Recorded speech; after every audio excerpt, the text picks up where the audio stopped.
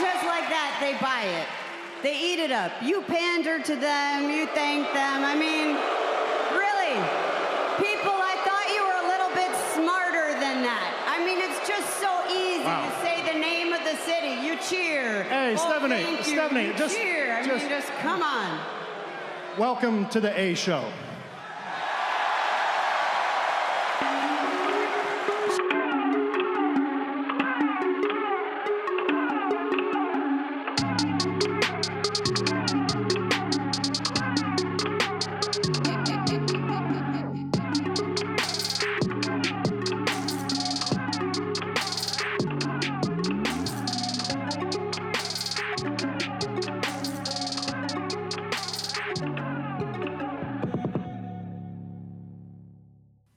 Happy freaking holidays and welcome to the A Show 62 year-end episode, part 2, with myself, Justin, and Meelz, the Kings of Pro Wrestling podcast. Wow, I've had a little bit too much eggnog. Welcome to the show. What's going on? Do you actually drink eggnog? Let me ask you that. I can't. I literally cannot drink eggnog. Why not, though? Wait. I'm lactose intolerant. All right, so there's a lactate eggnog. Really? There's 100%. There's all types of eggnog. There's almond milk eggnog. There's probably oat milk eggnog. There's so much eggnogs in the world. I love eggnog. I'm a lover of eggnogs. I love the nog. Mix it? No, I don't mix it. I don't drink. I'm a loser. But I do. I just love eggnog. I love I find people who don't. I don't know who they, how they grew up in their family without any sort of Christmas joy of having eggnog, but I do love eggnog. And, but first of all, how was the Christmas? It was pretty good, man. It was chill. Of course I spent Christmas away from my family this year, so I had to come up with like different ways to suffice not being around family, which is like FaceTiming them and going to get making a dinner. Like I made myself a dinner, and I just had a really nice, cool Christmas where I kind of adopting my own habits and my own legacy over here in LA on my own. My Christmas, I just really did nothing. That's kind of how my Christmases tend to go. I really love just being not to be able to be responsible for anything or doing anything and just seeing, happy people open gifts. That's really kind of it. Yeah. I did get a couple Secret Santa gifts. I got from my job, I got an Amazon Echo. Oh, that's dope. So when you have Alexa problems, I can also have Alexa problems. I got a charger, just one of them wireless chargers. I need to get one of those. Yeah, I got it. To me, it kind of reminds me of when we used to have cordless phones and we just put it on the hook to charge. I'm like, that's what it kind of reminds me of. I'm like, yo, have we gone? Is this retro? How have we gone back so far? What a comparison. What else did I got? I got we did RNC Secret Santa this year. Yes, we did.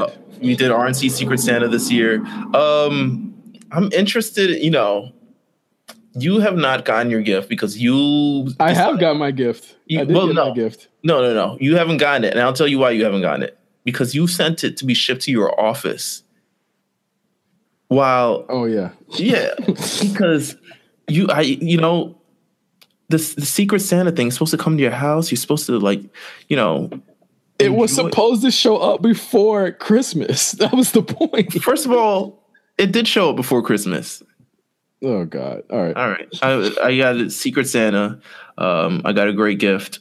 Would you like to know what it was?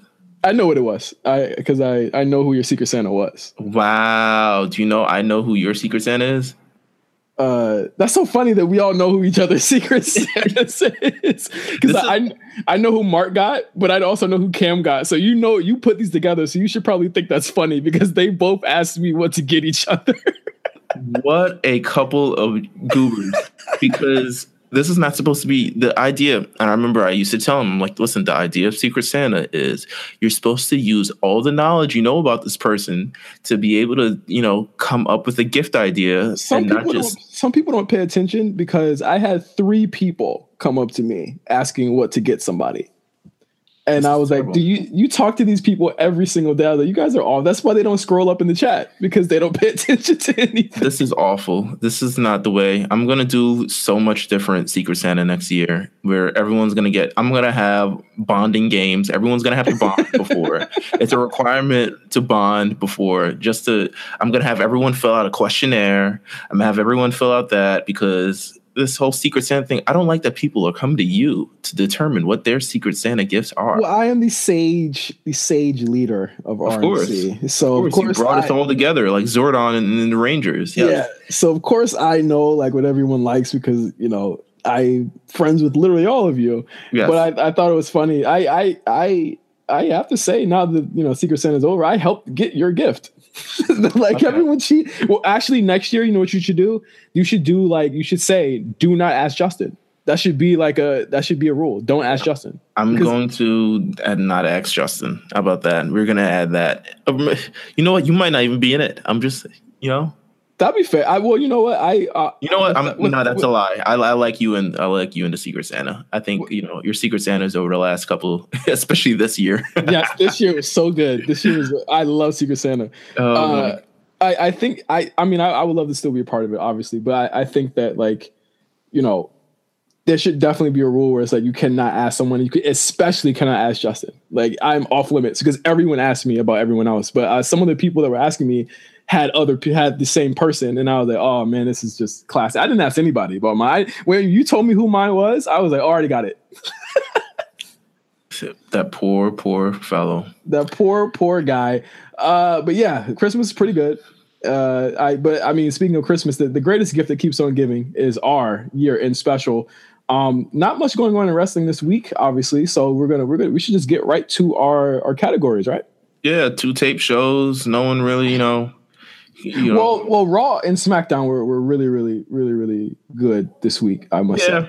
Yeah, I mean, they're good I think for knowing that they're tape shows, they usually tend to go a little bit deeper, have these matches that we typically don't see. I mean, Mustafa Ali versus Andrade Cien Almas match, to me, incredible. To close the year out on was a really good match. A championship change hands on Christmas.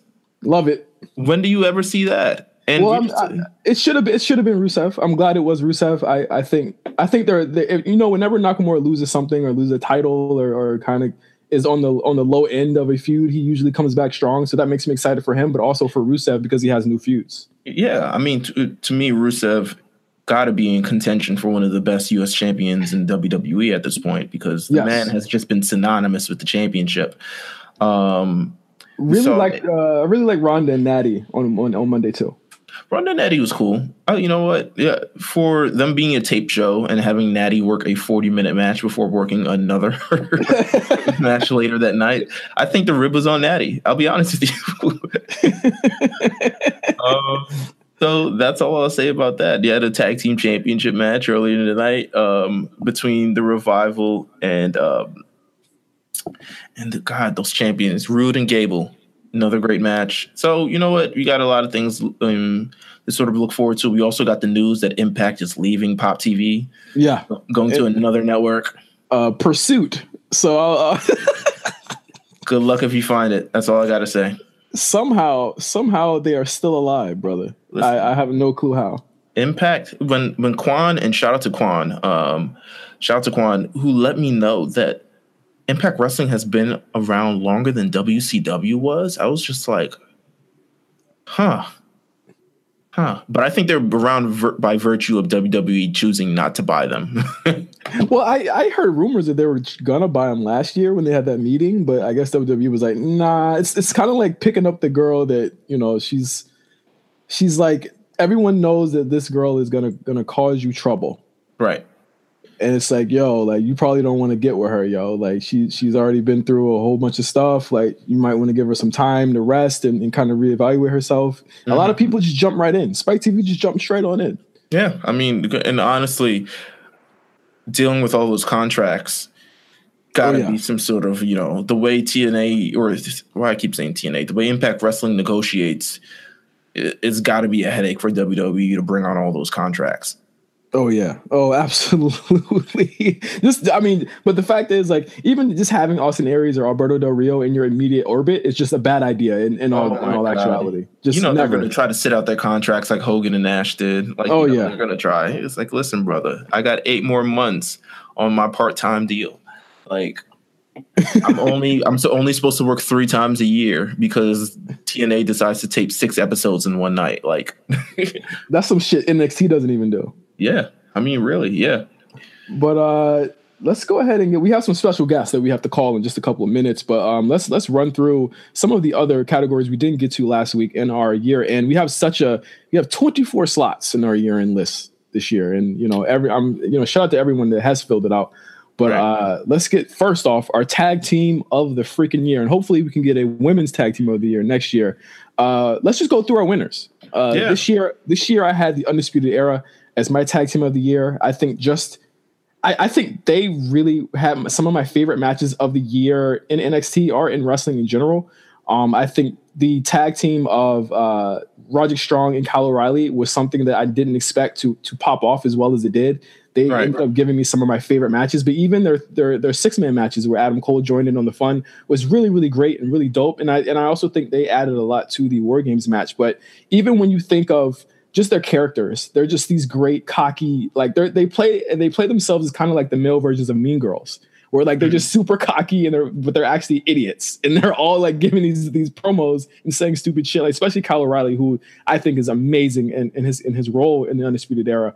But they just give so much personality that, like, I asked this question before, like, there's no way you can keep these guys heels going into 2019. Like, the fans love these guys, and I think that they're ready for the next step, and that's obviously either Adam Cole breaking off and going into the title picture, or just having Bobby Fish and the rest of the guys kind of switch everything up and see where they go as singles or something like that. But I think the sky's the limit for these guys in 2019, and I think they're some of my favorite acts on NXT right now.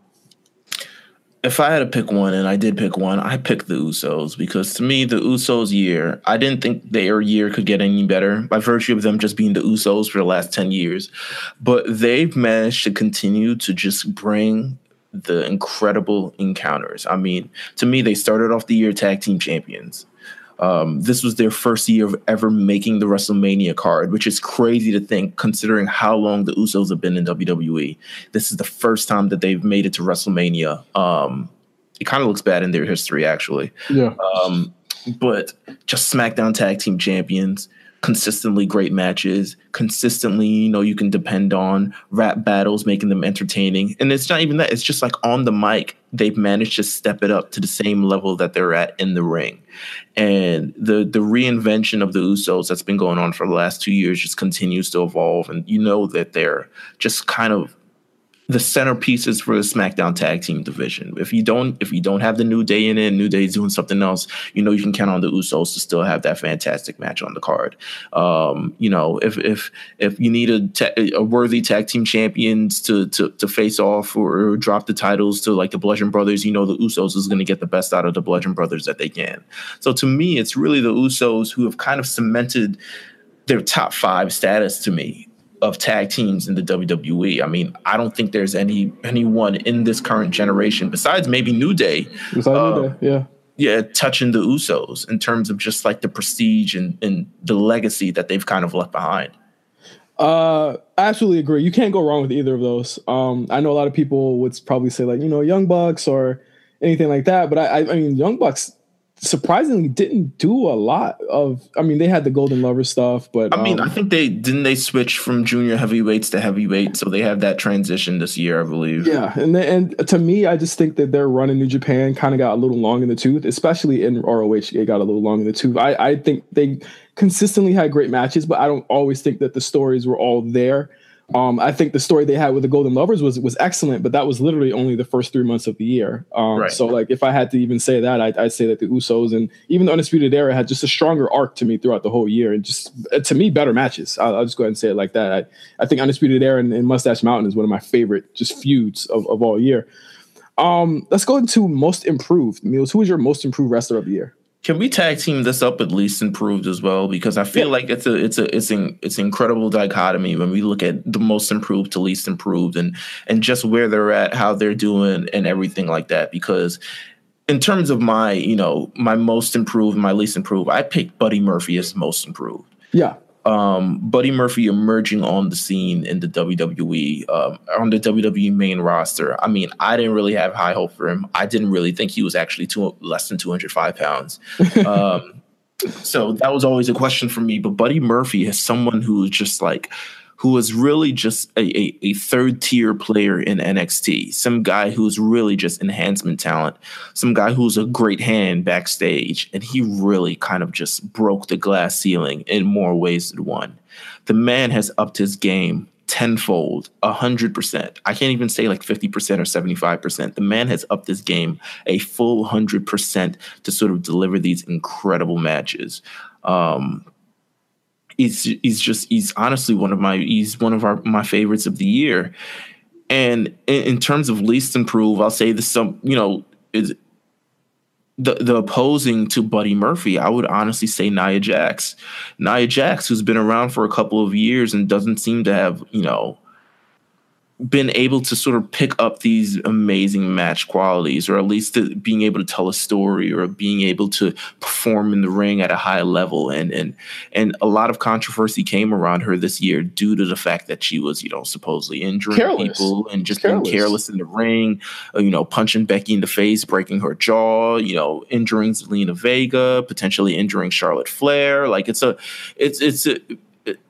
it was a lot of things going around with Nia Jax. And to me, what should have been a continued upwards trajectory after she won the women's championship at WrestleMania just kind of really, really fell flat when she didn't live up to just the champion status, honestly. Yeah, I think that I agreed with you in my list as well. I think Nia Jax was the least improved.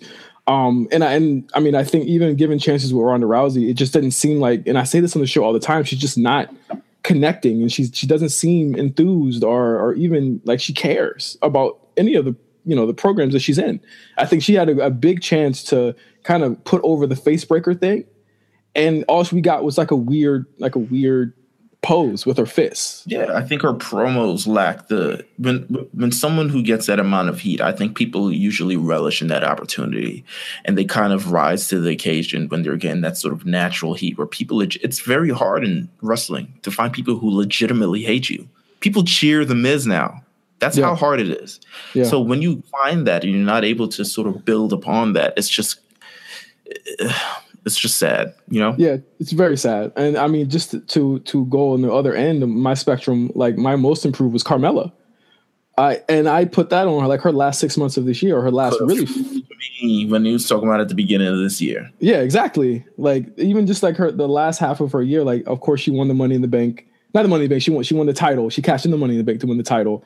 Her matches with Asuka, I think this is like the first time I really think I could have somebody on this list that has like a worst match of the year contender and actually won most improved. But even toward the end, you kind of saw her kind of improve in the ring a lot. And, even though she's been given a lot of limited ring time, she has made up for it by making matches in like the Mixed Match Challenge and like the little matches she gets on SmackDown, really get them over because she's very good at connecting with the crowd. And that's something that she kind of learned with End Zone Kaz, but kind of carried on to her own. She won in that split, undisputedly. I mean, to me, this was the first year that Carmella was actually competitive in the ring. Yeah. Like she was actually given matches against people of high calibers, and it wasn't against like, oh, we're doing this feud, and she would just end up playing the third wheel or the person just in the corner just cheering. She was actually giving a competitive role on WWE television. And as we saw the months go on, I mean, to me, the James Ellsworth type of deals kind of distracted from her. I feel like they felt like they needed a heater, but at the same time, it kind of distracted from Carmella building on her own. And when she lost the title in that time, but she was slowly building. And after her title reign, her face turn was just the transition was just effortless. Remember we talked about that too. It was like, the decarmelization of Carmella was something that was a real interesting experiment, a real interesting thing to say, because it took away all of she didn't really change. Yeah. Like she stayed the same, but it was so natural when she became a face that it was just literally R-Truth coming up to her and saying, hey, Lana, getting her mixed up with Lana. Or Maurice, I think. Oh, it was Maurice. It was Maurice, and then her, turning it on.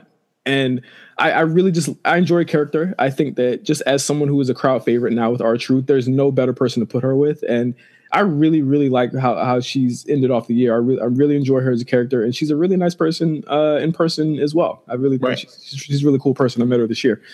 Let's go to pay-per-view / special of the year, and this goes for any promotion. I think it goes without saying we both picked the same pay-per-view here. NXT TakeOver New Orleans is undisputedly the show of the year. Unanimous, man. It's just from top to bottom. I mean, one of the best shows ever, right? Yeah. I mean, the significance of the show, the matches on the show, the ladder match. I mean, this in terms of significance of the show, the inaugural NXT North American Championship, NXT's first ever mid-card championship, the championship that everyone has kind of been, craving over for the last number of years. And you end up seeing this incredible division that they have surrounded by the North American Championship with Adam Cole, EC3, Killian Dane, Lars Sullivan, Ricochet, and Velveteen Dream have a killer match in the opening of the show. We saw Shayna Baszler defeat Ember Moon and was crowned the NXT Women's Champion. And in another incredible back and forth counter that saw Ember Moon kind of just, her swan song off into the main roster. Yeah, she never got the rematch there, I think. No. The Undisputed Era versus Authors of Pain and Pete Dunne and Roderick Strong. And, it was for the NXT Tag Team Championship and the Dusty Rhodes Tag Team Classic Trophy, which ended up being a major point in the Undisputed Era story. I believe that was the show where Roddy turned. He turns on Pete Dunne and he sides with the Undisputed Era. And from there on out, they were back in full swing, and they were better than they were before. I think who they are now is directly, and I love in wrestling, audibles always kind of make a story better sometimes. And the audible here was Bobby Fish literally got injured the week before Mania weekend, and they had to pull the audible. And I don't think that either me or you didn't predict that this would have happened, because I think Roderick Strong was definitely going to be on this team sooner or later. But I think having it happen there and having it happen the way that it did was just incredible booking there and incredible audible. And it furthered a story that they could continue the whole year, and they did. You also had Aleister Black winning the title on this show. And essentially you had another 5-star match from Johnny Gargano and Tommaso Ciampa at the end there. I think from top to bottom, you look at the significance of the show in the current landscape of NXT, and you really see that this was a landmark show. Especially when you look at WrestleMania the following night and understanding that they had to follow this. Yeah. And there was no way that they were following this. To me, this was the best show of the year, hands down, hands up, at the show. Yeah.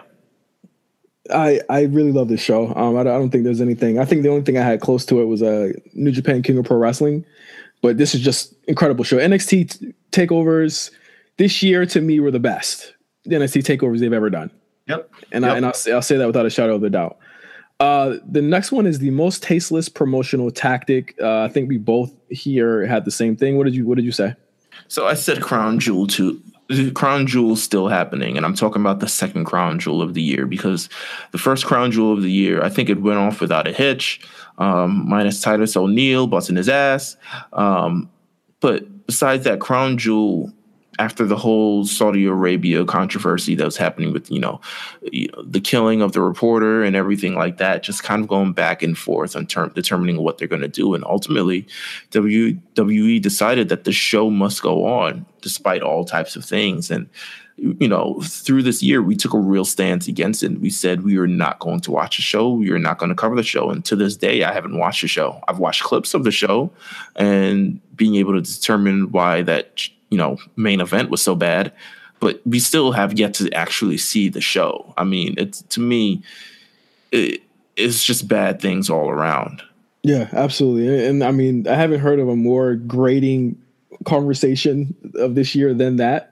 but I also haven't seen anything just WWE be so callous about the way that they acted about it. And, you know, we spoke about it on the show as well. It's just like we refused to watch a show, you know, that had to do with that at all. And I think next year I'm going to continue that ban. I don't think we're going to talk about any more Saudi Arabia shows as long as they have them. Right. I mean, yeah. We're going to go into worst wrestler of the year, male and female. Oof. Oof. Who did you pick? Jinder Mahal and Nia Jax, respectively. Jinder Mahal has, you know, when he had the opportunity to be WWE champion last year, I think he didn't really live up to the hype as we all talked about. And then this year, he just continued the regression. You know what? To be fair, last year, I did feel like he had a sort of an upswing in sort of his fight and things like that. But without the WWE championship, man, this guy is just walking veins and muscles, man. He's just someone who hasn't really done his part to deliver like we all thought he would. I mean, his body looks phenomenal, but he hasn't done his part to deliver. And Nia Jax, we just finished talking about Nia Jax and why she hasn't really lived up to any of the championship opportunity that she had at WrestleMania. And she had a big one at WrestleMania, and she just hasn't delivered. Her matches with Ronda, I'll say, have been fantastic. But otherwise than that, I don't think she's delivered in any capacity at all. At all. I went ahead and said Tama Tonga was my worst wrestler of the year, male. I think people need to cut the bullshit and stop acting like this guy is going to turn the corner. I think this is the year to prove that he's not going to turn the corner. He's not some talent that's going to step it up when everyone else is gone from New Japan. He is what he is, and he's just, to me, just an annoying, grating, terrible wrestler that doesn't back up the shit that people put on him and the shit that he says himself. He's terrible. I think people just need to come to terms with that, and come to terms with New Japan is really kind of making a mistake trying to push him. He consistently had the worst matches in the G1. He brought down every show that he was on, and I think people need to stop lying to themselves saying that it was cool, the shit that he was doing on social media and on the shows. It's like the cussing, the middle finger stuff, the fact that he had to get fined. I don't think anyone in New Japan gets fined, but he got fined. Like, it should tell you all that needs to be told about someone who's as despicable as him. Like, sure, there are people like Baron Corbin and Jinder Mahal, like Meelz said, that are absolutely terrible wrestlers, but he's just a total package of awful. I also said Nia Jax for female. I honestly, 2019 is shit or get off the pot for her. Honestly, I got to be real. Yeah, it's shit or get off the pot here. Worst feud of the year, Meelz. I went with Braun Strowman versus Baron Corbin. I mean, there's no other feud that to me, it's the worst feud of the year, mainly because it was the main feud of the year. And then it also, to me, I don't know if it's a large part of it, but it seems like a large part of the reason why Raw ratings have gone down to unpreviously thinkable lows.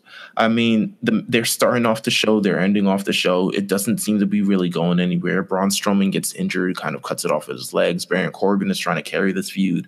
None of it works.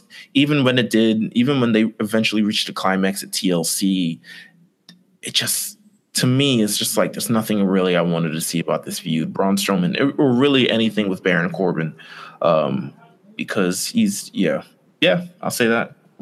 My worst feud of the year was Roman Reigns, Brock Lesnar. This is a feud that is 4 years too long. It should have been wrapped up before this year. It did not get wrapped up. It was just an awful, terrible, terrible feud that didn't get either man over. It actually made Brock even less of a star. It just in turn of how everything was pushed for him.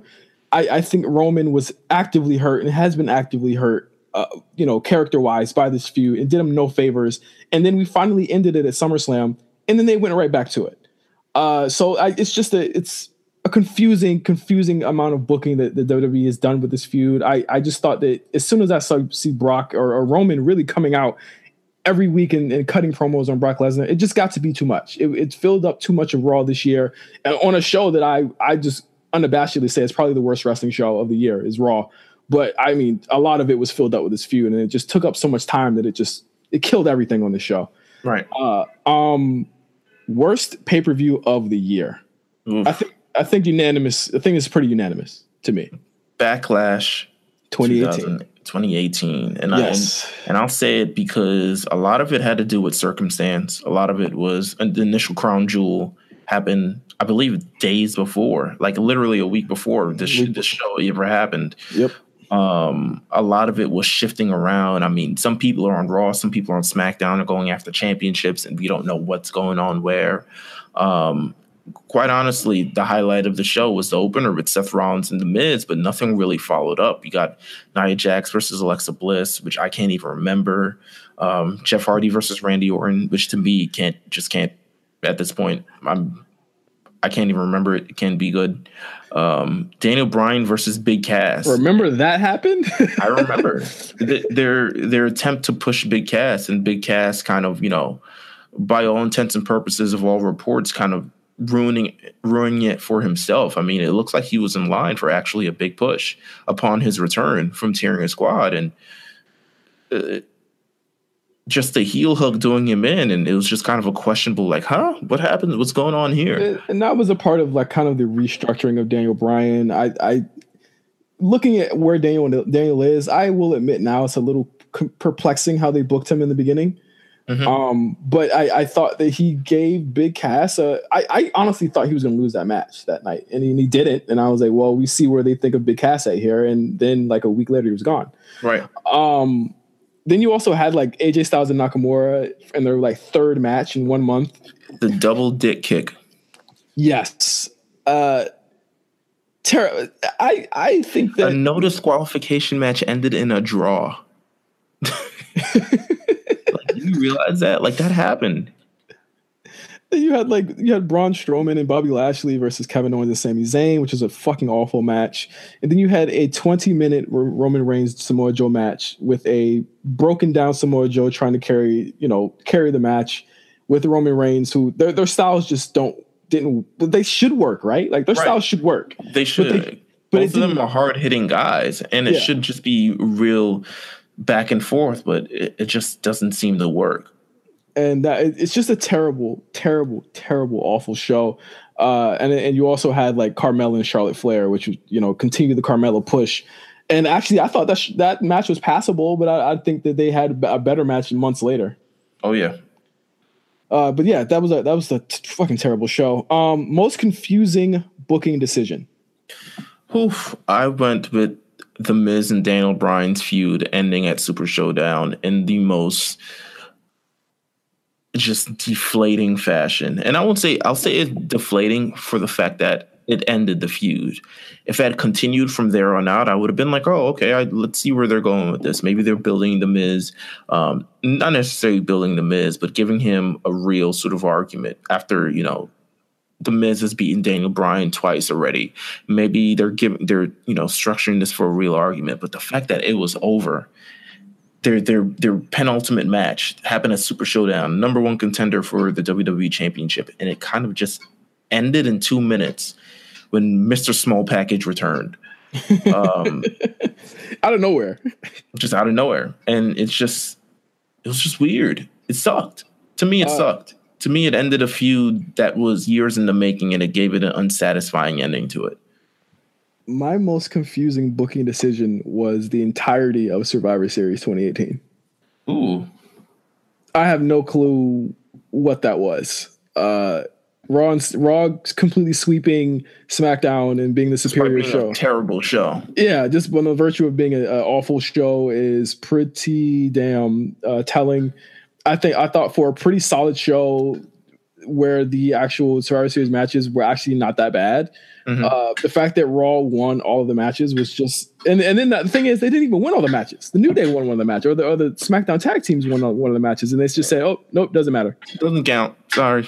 So it's just confusing booking all around. Yeah, to me that didn't need to happen. I kind of saw the writing on the wall after Raw hit that third straight victory, and I was just like, "My God!" But yeah, that was confusing as hell. And finally, before we get into our next segment, the most overrated wrestler. I have to say Cody Rhodes, man. I mean, I haven't watched much wrestling outside of WWE, but I know that, to me, You watched the Cody Rhodes match. You watched the Cody Rhodes match this year. I've watched Cody. I watch All In. I watch, a few ROH matches. I watched the New Japan match. To me, he isn't as good as he probably thinks he is. People prop him up on the fact that he's a nice guy on Twitter. He's a nice guy on Twitter. He, to me, All In, great idea. I mean, to me, whether the actual show itself, I won't say much on that. But to me, All In is just like, wow, these guys are doing it for themselves. And I kind of understand and respect that. But overall, to me, handling his things in the ring, to me, he kind of reminds me of Dolph Ziggler. Just some guy who believes he's much better than he probably actually is. And he's, to me, even worse than Dolph Ziggler. He's just not that he's bad. It's just that you're not as good as you think you are. That's my take on Cody Rhodes. This might be controversial to some. This might not be. I gave Kenny Omega my most overrated, and this is again some next level shit because last year, last year he was my wrestler of the year, undisputedly my wrestler of the year, and this year he has not only wrestled less matches, but also just the quality of his matches have just been down. Just doesn't feel like he's into it. And I'm tired of seeing a lot of people like putting over these matches as like some type of like virtuoso level matches where it's just like, I think there's only one stretch of time where he was actually killing it. And that was when he won the title from Okada at Dominion.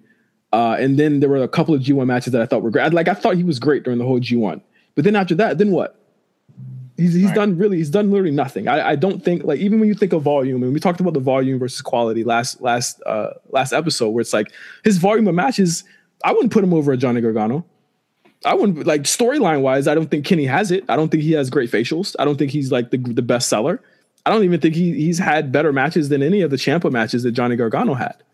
If I want to keep it even spicier, I don't think he's had a match better than Seth Rollins in the Gauntlet. Yeah.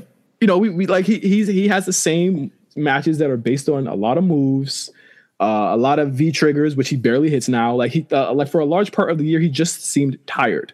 And I think that a lot of people should just be honest with themselves. Like, this guy regressed in 1 year. And especially with all of the other shit that he did just on social media, like the blow ups and like the fact that he's not really the greatest IWGP heavyweight champion. Come on. Like this guy had a noticeably less amazing year than he did the last year. And I think, like, even the Jericho match to me didn't really age well, just as far as all of the foolishness that happened in the match and all the botches. But Kenny Omega, man, my most overrated. I'm interested in also your runner-up, because you had for your runner-up as most overrated, the most overrated of the year, you had All In. Yes, my runner-up for most overrated was All In. Not even a wrestler, a show. I think All In should not be rated because of the fact that of what it was, if that makes sense. Like, what it was is a moment that is completely separate from the quality of the show. It's not like it doesn't matter if the show is trash because they did it. Like, yeah. No. It does matter that the show didn't move me. It does matter that the show was, not timed out well. It does matter that the show had a lot of like the match that I wanted to see the most, the main event with the Young Bucks and Rey Mysterio, and everyone in that match only went like 7 minutes. Like it's shit like that. Like who wants a 27-minute Marty Scurll match? Who the fuck wants that? Like, I think this show was overrated from start to finish, and no one wants to admit it. And I just have to say, like, as a whole, All In was overrated as a show. As a moment, no. As a show, absolutely. Yeah. Even with the bullshit that happened before between StarCast and shit like that, like I hold that. I'm holding that grudge. I'll hold that grudge.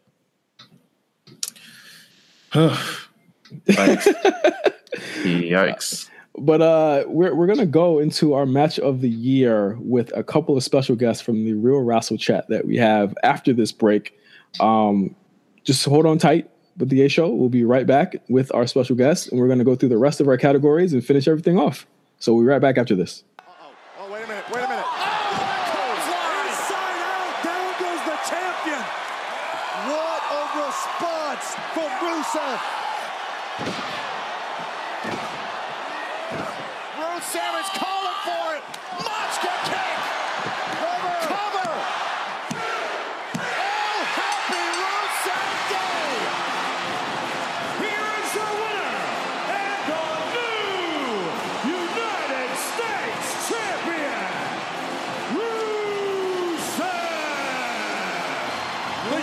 United States of Knock America just succumbed to a hostile takeover by the Lion of Bulgaria. All right, everybody. Welcome back to the A Show, episode 62, a part 2 of our year-end special. I'm here with Meelz, and we have special guests with us today on the show. We've been talking about them all show. They're going to run down some of their topics from their year-end list, and we're going to talk about some of our hottest topics on our year-end categories list. So who do we have in here? We got my boy Ben Coyle, Common Coyle in here. What's going on, Ben? What's up, guys? We got Chris Mack, the guru himself. Hey, what's going on, y'all? Y'all already know. What's up? We got Mr. H Visibility, my co-host on Spot Caller. Cyrus is here as well. I don't feel too good. Oh, my God. He's selling now. Oh, my God. We also have, from the Looking Glass, my boy X. What's going on, X? What's good, everybody? And finally, last but certainly not least, we got MJ, man. What's going on, man? What's going on, y'all? All Cyrus good. about to pull a Jerry Lawler. Oh, my God. Cyrus, are you going to make it through this episode? I don't know. Oh, my God. Is everything well, man? You good? I don't know. He got the same thing that they had last year at TLC. Mumps? When everybody got Oh, shit. Kyrie Stane's hand for the year. Kurt Angle in the Shield. Yeah, bro. So what we did last episode, we had a couple of categories we went through with Emilio Sparks from Wrestle Rap. Shout out to him. What I want to do is kind of get a representation from everybody at Real Wrestle Chat. We had a couple of guys today that couldn't make it, but I'm going to read off some of their picks on their year-end list. But what I want to know is like you guys' picks. So I want to start with Ben. Like, what were your picks from last episode? Just your winners, like for like Wrestler of the Year, Female Wrestler of the Year, Feud of the Year, stuff like that. Wrestler of the Year, I went Johnny Gargano, which I'm sure a lot of people probably will be high on the list. I had a quick decision between him and Matt Riddle. I think Matt Riddle had an all-time Mania weekend last year and getting signed. He's going to get overlooked in a lot of lists. Female Wrestler of the Year, I went to Becky Lynch. She became Molten Lava the second half of the year. Feud of the Year, I went Gargano Ciampa. I loved the first two, didn't love the third one, but I still think, the feud's still going. It's lasted, going on a year and a half, 2 years now. Guilty Pleasure of the Year was tag team. They're not on the Impact, the Rascals. Zachary Wins and Desmond Xavier. They also were PWG champs. Dragon Gate and DDT they really showed out there this year. And cringeworthy moment of the year for me was Bobby Lashley and Sami Zayn. Oh shit! What were your best TV matches of the year? Just really, really quick. Gargano Ono was my NXT match, and Owens Rollins was Raw match, and AJ Bryan was SmackDown. And lastly, wasn't Gargano Ono last year? Was it? I think so. It was like late last year. I think. I think it was. I think it was like December. It might have been. I think it might have been December. Hold on one second. Let's get a fact. I need like a professional fact checker. All right, let me go and check that out real quick. Yeah, it was last 6th, year. Yeah, it was in December. Yeah, it was in December. It was a good match though. It was fantastic. If it aired in December, then it kind of counts because I always start tallying stuff up for next year at the start of December for some reason. Like the Oscars? I always think I should save my year-end list till after Wrestle Kingdom. Maybe not this year, but usually. I'll take it. It doesn't. Nonetheless, Johnny Gargano, Cassius Ohno, still a fantastic match. It was a great match. Chris, what was your picks, man? For my wrestler, I'm really hipster with this shit right now. For the past summer, up until October, November, I was just watching a lot of Pro Wrestling Noah and a lot of independent lucha for the time being in All Japan. So for my wrestler of the year, I had Takashi Sugiura, Pro Wrestling Noah. He had the GHC Heavyweight Championship for almost the calendar year. Almost said it. But the dude is 48 years old, I believe. He just came back from almost a serious heart condition, and ended up winning the GHC Heavyweight Championship from Keno in the start of the year, and was just having excellent matches with Naomichi Morofuji, Go Shiosaki. Had just recently a credible match with Kazuhiko Nakajima.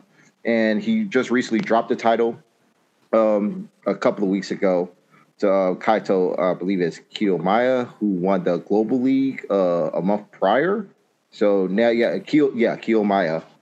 But he was for his age, nearing 50 years old, and still having spectacular, hard-hitting matches. It was really good. It was a hell of a feat for him. And because I remember watching him start up when he was a junior heavyweight nearly 13 years ago with Noah.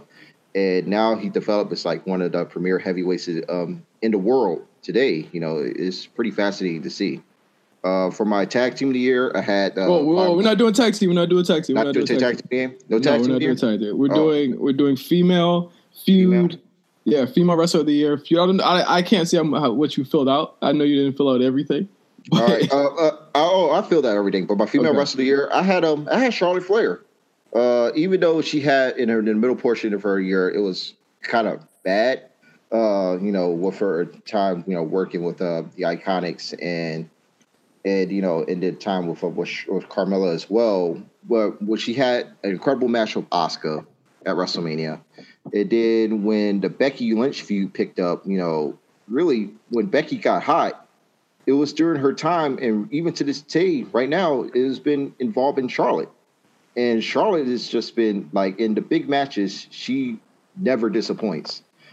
She really channels the exact same spirited energy of her father, doing ridiculous bumps and having these crazy brawls night in and night out. And she's really just riding the wave right now. It's just being really the best big match women's performer I've seen in the last couple of years, right next to Miko Satomura. All right, just really quickly, your feud of the year and your cringeworthy moment of the year.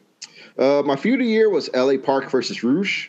That was awesome. It still is awesome to today. And my cringeworthy moment of the year is Kenny Omega Twitter meltdowns and defending pedophiles. All right. You ain't wrong about that. I want to touch on that for a second. How do you feel as though that moment kind of defined the rest of his year?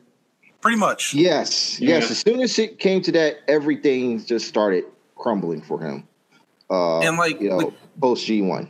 The crazy part about it is I wasn't even surprised when he did it because he had a tweet y'all remember the United thing that happened last year where dude got beat up and dragged off the plane? Yeah. Mm-hmm. Yeah. He had a tweet about saying something is it bad that I don't care about this? I'm like, bro, you could just shut the fuck up. You didn't even have to say nothing.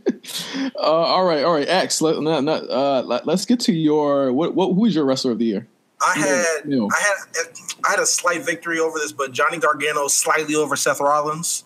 For female wrestler of the year, I had Charlotte Flair because she had an incredible match with Asuka, and that's one of my match of the year candidates right there. Feud of the year, I had Gargano and Ciampa. Cringeworthy moment of the year, I had Joey Ryan's penis druid at All In. That shit's put into my memory, bro. Cyrus, what about you? Who was your male wrestler of the year, your female wrestler of the year?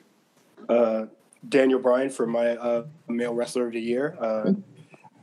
He came back at Mania. I was happy to be there, and slight flex. I don't know. Him putting Almas on, just having amazing matches on SmackDown, putting a lot of young talent on, especially, taking the pin to Mustafa Ali last week, right? Yeah. Yep. Yeah. Mm-hmm. Ronda Rousey as my female wrestler of the year. The feuds and Raw to Raw has been awful. But when it's pay-per-view time, she just goes out there and kills it all the time. The Nia Jax feud was probably some of the worst shit I have ever seen. But, when it was time to perform at TLC, it was something. What was your cringe-worthy moment of the year? Tama Tonga saying, check my rap sheet during his T1 match. When you are a Air Force veteran, yeah, you're not fooling me. All right, MJ, who was your male wrestler of the year or your female wrestler of the year? Male wrestler of the year, of course, I gotta go with Johnny Gargano. He had a unreal NXT run. Female wrestler of the year, Becky Lynch, because she's at the top. Like, she's a female at the top, like, kind of transcending all that stuff. My feud of the year is actually Becky Charlotte, because you have Becky who's like at the stratosphere, but you could still keep Charlotte like as hot as she is, and like playing like kind of like the face heel in between whatnot. My cringe-worthy moment of the year is actually Ghetto's heel turn. Oh, boy. And everything that happened. The chair swing, Jay White throwing the chair. Yoshihashi's face exploding. Yoshihashi tripping, I think, pussing himself. His and then face exploded, man. Yeah, and then Jay White still throwing a chair at his head, and then we haven't seen him since. So that, yeah. All right. That's a blessing in disguise. Very much so. Let me run through the guys that couldn't be here. That is my homie Big Tim, Chris Novak, and actually, yeah, I think that was it because everybody else was in here. Tim said that his wrestler of the year was Johnny Gargano. His female wrestler of the year was Becky Lynch. His feud of the year was Gargano Ciampa. His cringeworthy moment of the year was the Dick Druids. So I guess everyone kind of it runs in the family, man. Oh, my there we go. And we're off. I can't. Someone call Seinfeld. Cannot take Chicago. Can't take Chicago guys anywhere. Can't take Chicago guys anywhere. Shout out to Tim for that. We're going to be reading off some of his picks as we go along here today. Chris Novak, shout out to him as well. He said his wrestler of the year was Becky Lynch. His female wrestler of the year was, and we should have, and that's my fault. We didn't clarify. So I guess she's just his all-around wrestler of the year. His feud of the year was Charlotte versus Becky Lynch. His cringeworthy moment of the year was any of Ronda Rousey's tweets to Becky Lynch. And that's actually funny. His guilty pleasure of the year was anything Sasha and Bailey do. So shout out to him for staying on brand. But Meelz, let's get to our matches of the year. We're going to do it a little different this year. We're not this year, but this episode we're not going to do our runner-ups. Just for in the fairness of time, let's just get to our straight-up matches of the year. I think we had the same match of the year here. I said Johnny Gargano, Andrade Cien Almas at NXT TakeOver Philly. What did you say? No, it's the same thing. Yeah. Johnny Gargano versus Andrade Cien Almas. I mean, I think just in the buildup of the match, I don't know if we knew what to expect. We know these two have had great matches with each other before, not with so much on the line, but I don't think anyone expected the literal 5-star match that we got on that night in Philly. Almas, when he's on top of his game, can really hang with anyone. Gargano is, judging by at least 7/8 of the people in here, I guess, Seth Rollins isn't wrestler of the year to anyone but me, but it is what it is. Does anyone? No one else picked Seth Rollins. Thank you. No one else picked Seth Rollins, but you know what? I picked Seth Rollins, so I'm hoping one day when I meet Seth Rollins, I'm able to let him know that you guys think. But wow, he going to snitch. Yes, I will. Nonetheless, Gargano and Almas, I mean, I watched it the other day and still felt the same way. And I think that's really the making of an incredible match. When you're able to watch it, even with time that has gone past, it still holds up nonetheless. Right. Koyo, what did you say for your match of the year? Mine was the G1 final, Kota Ibushi and Tanahashi. All right. What, you want to say anything about the match, or? Oh yeah, I mean, I just thought it was a great match. I was a little bummed out by who won, but overall, it was one of the few matches where I felt like a little kid again watching it. The near falls were popping me and everything like that. But Gargano Almas was incredible. I think it's a match that made 4 new stars that we may never get again, between Gargano, Almas, Zelina, and Ciampa coming out of it looking like $1 million. Right. We may never see anything like that again. Why were you bummed out? In the end, we understand why they had to have Tanahashi win the Kota Ibushi match, but what kind of bummed you out about that? I mean, I just thought they were going to go to Kota versus Kenny at the Dome. I thought that we'd get that this year, especially with, looks like Kenny's leaving for sure. And, you never know with Ibushi. He's got 1 foot in the door, 1 foot out the door. So I thought they were going to, put some faith in him that he was staying, but looks like they're going back to the Ace. Mac, what was your match of the year? I also had Tanahashi and Ibushi's the G1 final was my match of the year. It was just one of those peak Tanahashi performances that we barely get from time to time. And even though he could still have a great match, at the rate that he is and how his body is, he was just on another level that night. Awesome. MJ, what was your match of the year? Mine was also Tanahashi and Ibushi. Oh, wow.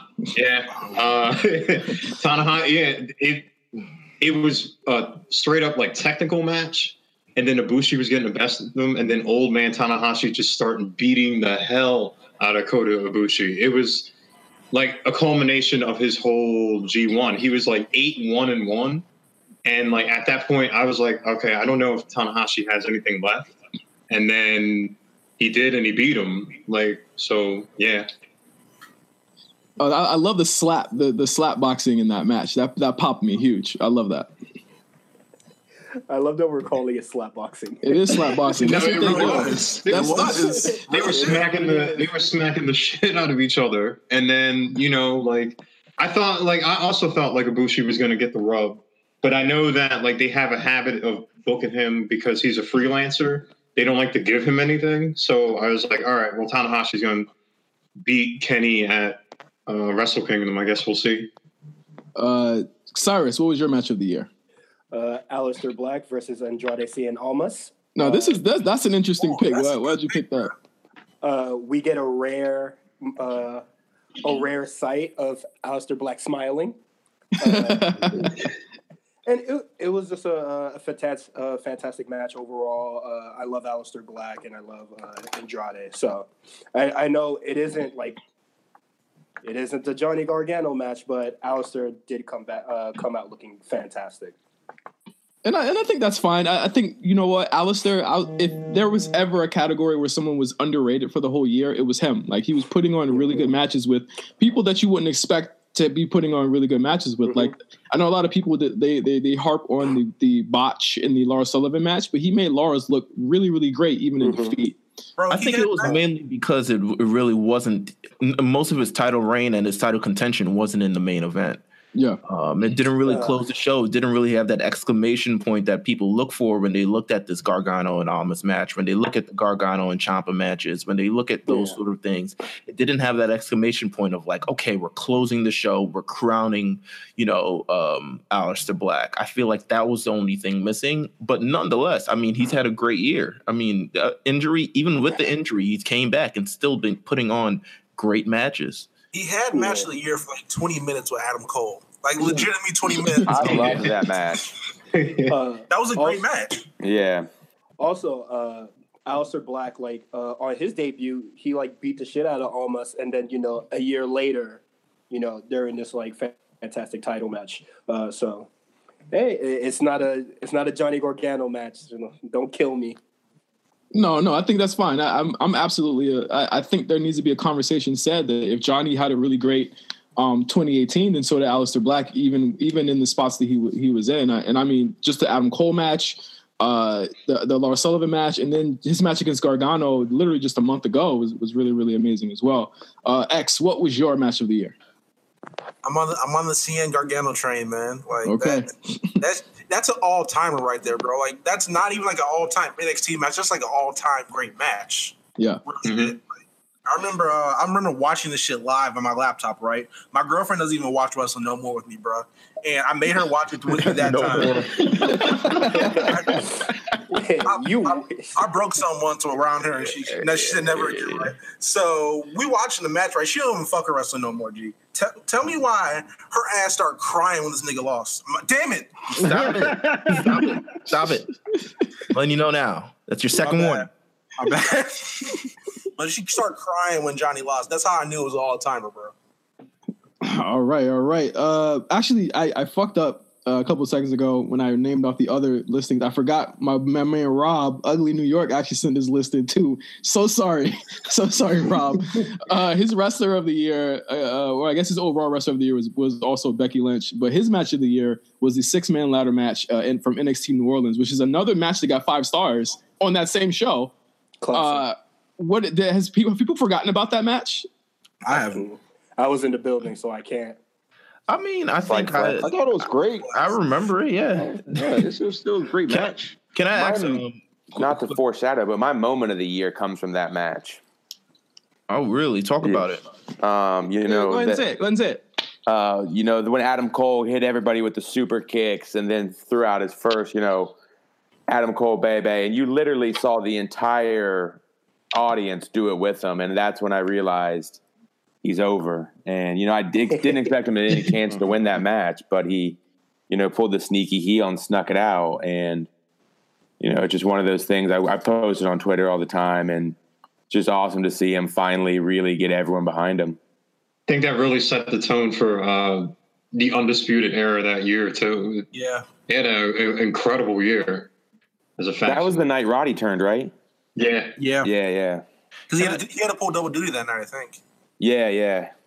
Can I ask everyone a question? And more so, I mean, this is going to go within the match of the year conversation, and we don't have to carry on much longer. But I know we all, say like, oh, this one was the match of the year. This one was the top one, like undisputedly. But does everyone have a personal favorite match of the year? Just something that's just like, even if no one else enjoyed it, at least you enjoyed it. I'm not saying it has to be a match that sucked, but it was just something that you were just like, man, I enjoyed both. Either I enjoy both competitors in the match.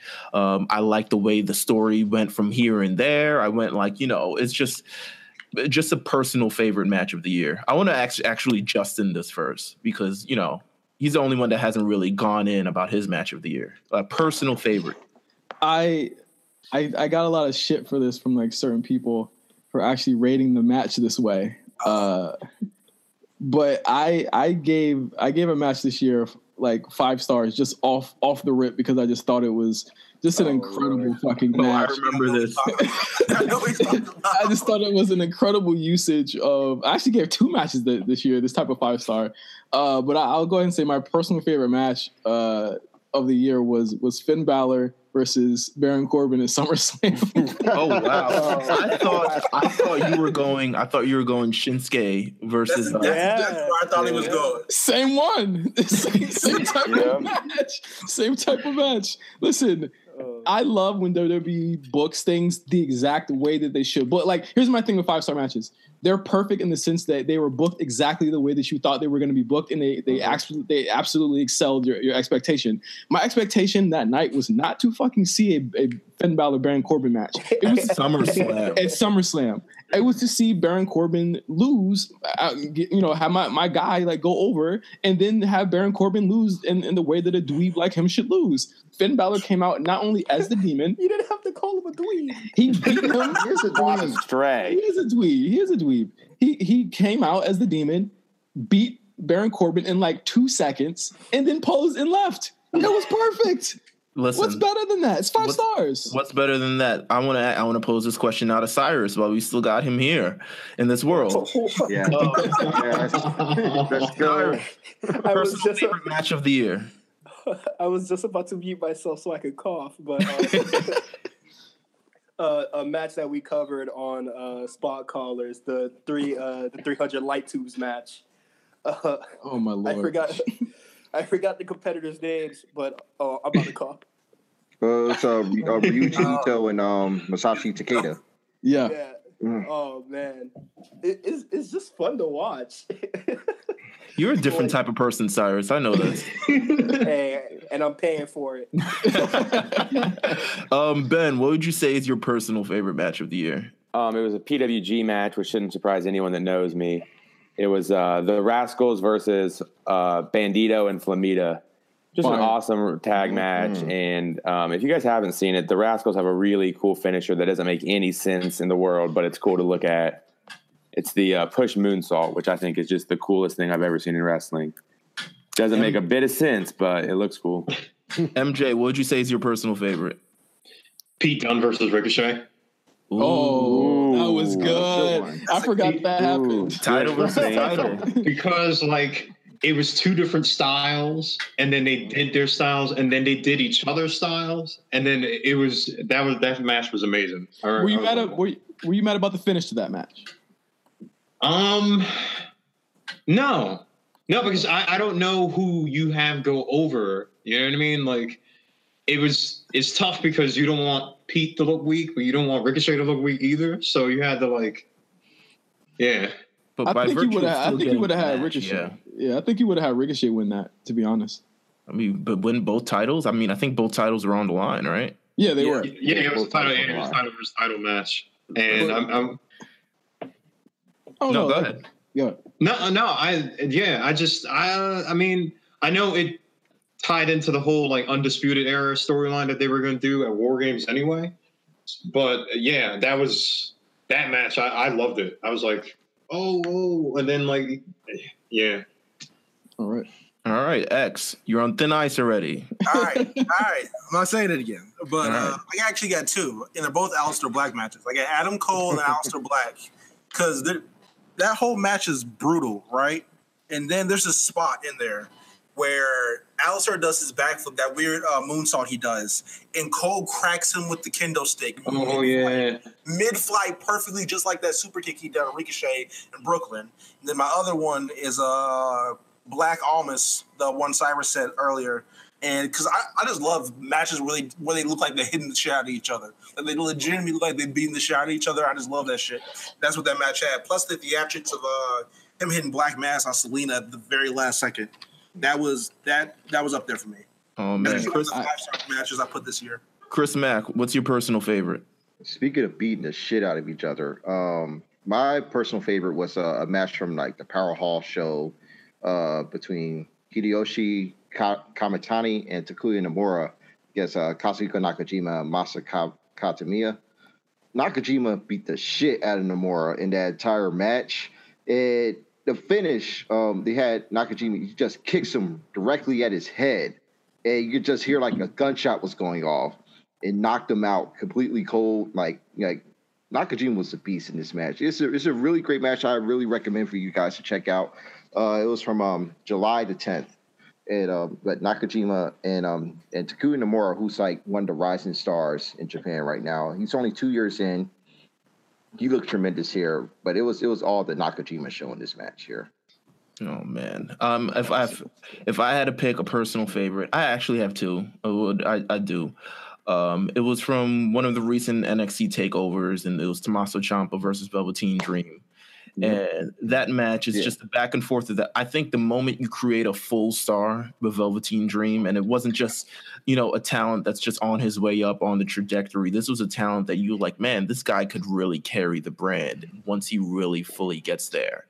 To me, I gave it all the stars, 6 stars, 7 stars, 8 stars. That to me, that match was fantastic. And if I had to go one more match, I have to choose my wrestler of the year versus probably, the wrestler of a lifetime, Seth Rollins versus The Miz at Backlash. First of all, before we run into that was an amazing match. I'll give it to you. You're right. That was an amazing match. Not only that, for as much as for Seth Rollins to be on the role that he is, and on first of all, a god awful show. Backlash was terrible. Oh yeah, that was probably the worst pay-per-view of the year. And they opened the show, and they legitimately stole. Nothing else competed on that show. You had Seth Rollins in the middle of his incredible run. You had The Miz, who has really just kind of grown into like one of the best talents that they just have on the roster. And for The Miz, Seth Rollins to curb stomp Miz and really get the sort of finishing sequence on that. Seth Rollins kicking out of 2 skull-crushing finales already. I mean, to me, just back and forth, it was incredible. So I'm going to choose that as my personal favorites of the year. The only Miz match on anything. Listen, I had to give The Miz his praise. I did the personal favorite just to talk about The Miz. I knew he was going to do bro. I knew he was going to do a Miz somewhere. Sorry. Before we move, go ahead, Cyrus. Go ahead. About Meelz' first guilty pleasure pick or personal favorite. I did see Velveteen versus Tommaso Ciampa in Miami, just on a house show, and I like that the the finish that they did in Miami was very not similar to the finish that they had at the show, but they still did the boot spot, which was really cool. And I was just like, oh, so you kind of see how they put these like matches together and, you know, like build upon it, because they decided to keep the shoe spot, which had Miami upset, but it was really cool. Yeah, because they do the shoe spot in the actual match, and the match goes on for like another like 5 minutes after that spot. So when I saw the shoe, I was just like, oh, he's like loosening up his boot. Oh, the match is about to be over, because I seen this already. But then it just keeps going, and I thought that was really cool. All right. From our list, Big Tim said he agreed with Andrade Cien Almas, and Chris Novak also agreed with. Andrade Cien Almas and Gargano, and Chris Novak also said Almas versus Gargano as well. So I think that match pretty much is undisputedly everyone's match of the year this year. I think it's going to win a lot of awards. Let's go to our next category here, Meelz, and it's going to be the worst match of the year. This is the Razzie of matches, essentially. It's just the worst match of the year. The one, and this isn't something that's just like, it's not that we're going to harp on crazy like the match of the year, but it is an acknowledgement of just like, they didn't get everything right all the time. And, if I had to pick my worst match of the year, I picked Carmella versus Asuka, and I love Asuka. But that match, the one where Ellsworth was in the cage. Extreme Rules. Yeah, he escapes the cage, and just so much stuff goes on, and so much, it's just, to me, that was when I was worried about Asuka. But you know what? She's, SmackDown Women's Champion right now. I think Carmella ends up better, as outside of her reign than she did inside of her reign. Like, it's just a match that just like was terrible from top to bottom. I agree with you on that. That was the moment that I was very concerned. I didn't want to say anything like that, but I was like, I gave it a dud. And that's probably like the only match that I gave a lot of Tama Tonga matches duds this year, and Nas, and nope. Sleep. But I thought that just as far as like, here I'll lay some criticism on Asuka as well. I think Asuka, the performer that she is, could have elevated this match to a lot better than what it was. I am not a proponent of, well, look at what she's got to work with. Like there are people that work with a lot worse. And I think Asuka could have made this work, but I just don't think that like neither performer exactly did their best here. And as far as like, you got a heat magnet like James Ellsworth in the ring with you, there's a way to make that shit work. And I think that even just with the talent in the ring, with Asuka having the most, obviously, she just didn't make it work. And I thought that's why I was so disappointed in it. Like I knew she had to lose. I knew it was going to be a loss. Like no one wins a title at fucking Extreme Rules. But it's just a terrible, terrible, terrible match. Cyrus, what was your worst match of the year? Worst match of the year? Tama Tonga versus Juice Robinson, G1 Climax. Oh my God. Block night 2. I don't fall asleep watching wrestling, but I did for this one. I remember turning on the match, waking up, and the thumbnail just had Tama Tonga walking out, and I was just like, yeah, I'm not going to try to rewatch this.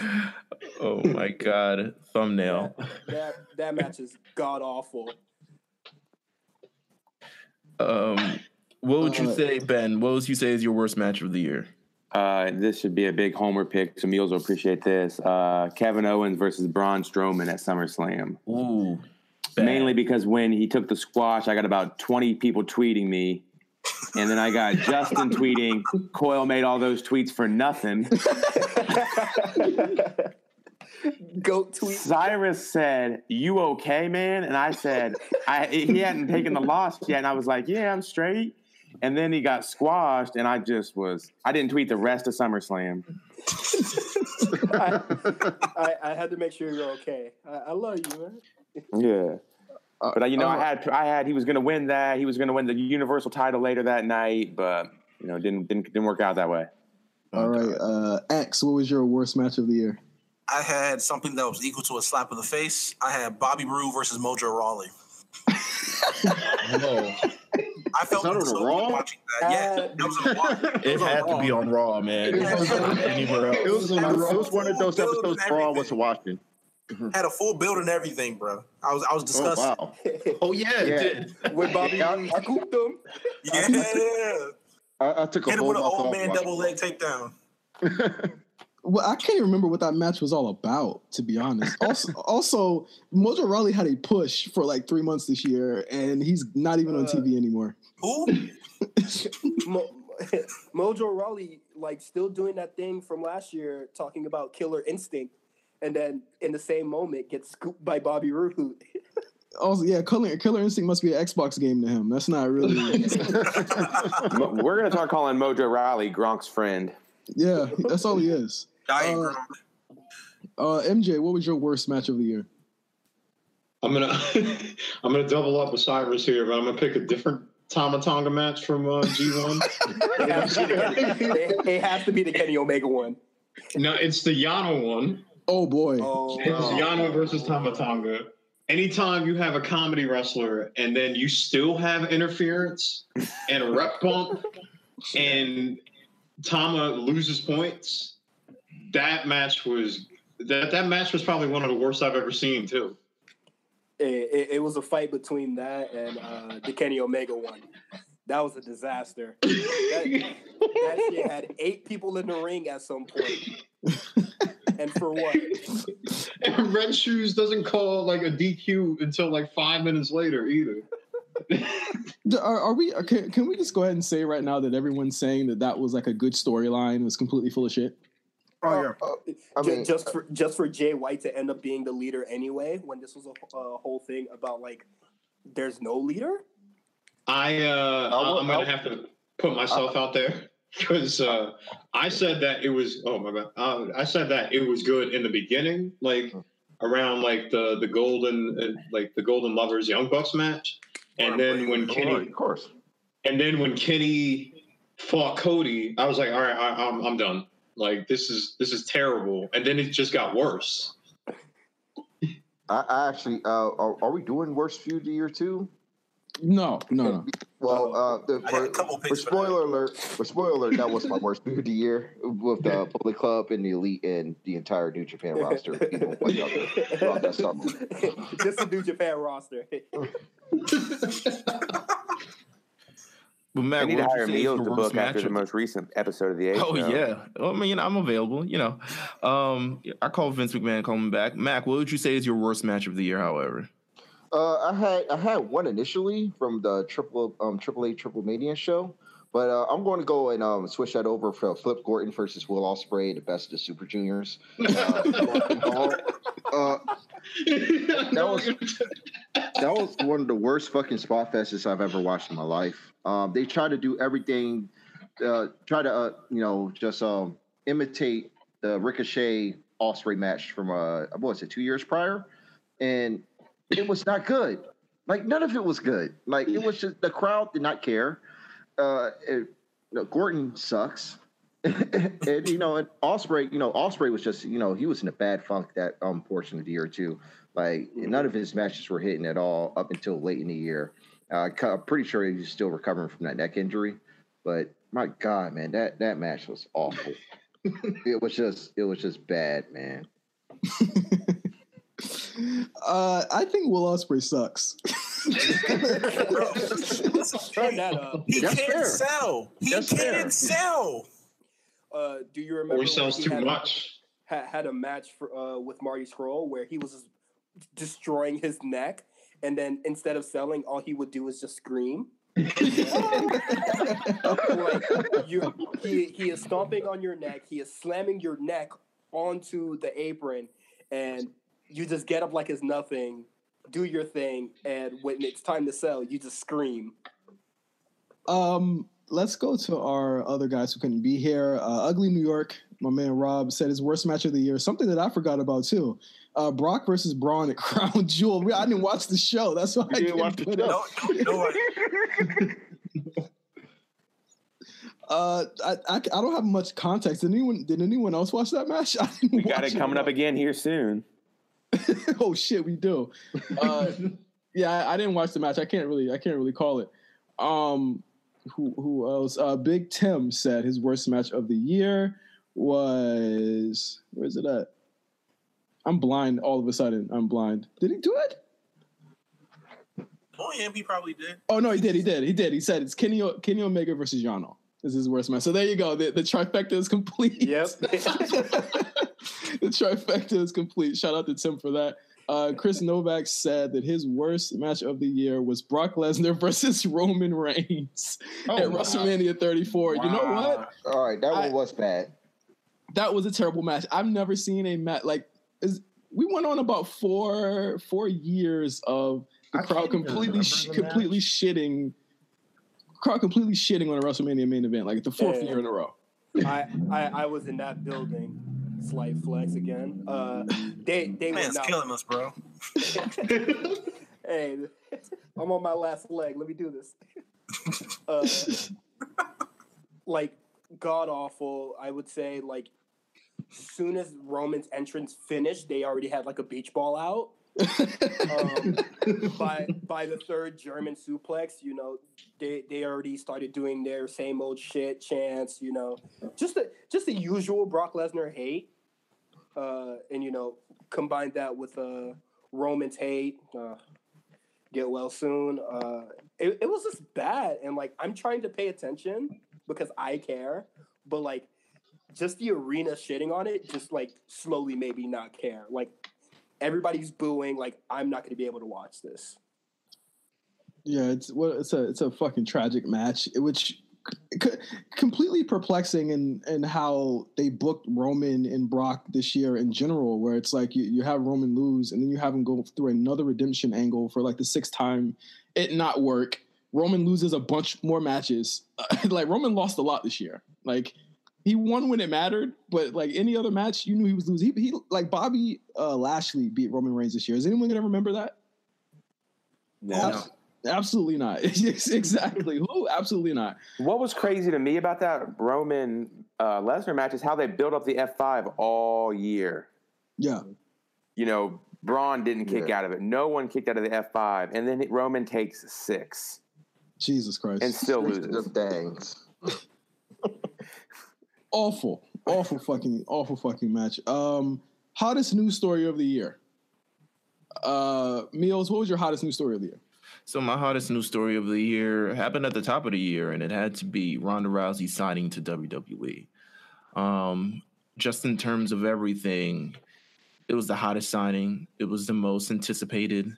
It was the most I think probably one of the most newsworthy things that WWE ended up cashing out on after the Royal Rumble. I mean, just the picture of her pointing at the WrestleMania sign is just will forever be etched in everyone's mind. I think it was, you know, it calls for a lot of stir. And to me, when you talk about the women's evolution of the WWE over the past few years, I think they finally put their money where their mouth is and hired someone who, like a Brock Lesnar, or like a Rock, or like Austin, or whoever they choose to bring back, can really put eyes on the division. And I think this was the first time they're sort of, they're putting some sort of long-term plans into the division, because, we're hearing rumors of possibly Ronda closing the show at WrestleMania next year, a lot of things like that. To me, this is the first true investment in the WWE women's division and the evolution thus far. That's what I got. Okay. Yeah, I said the same thing. I think obviously you had a lot more tragic news happen, obviously, and we talked about that in last episode.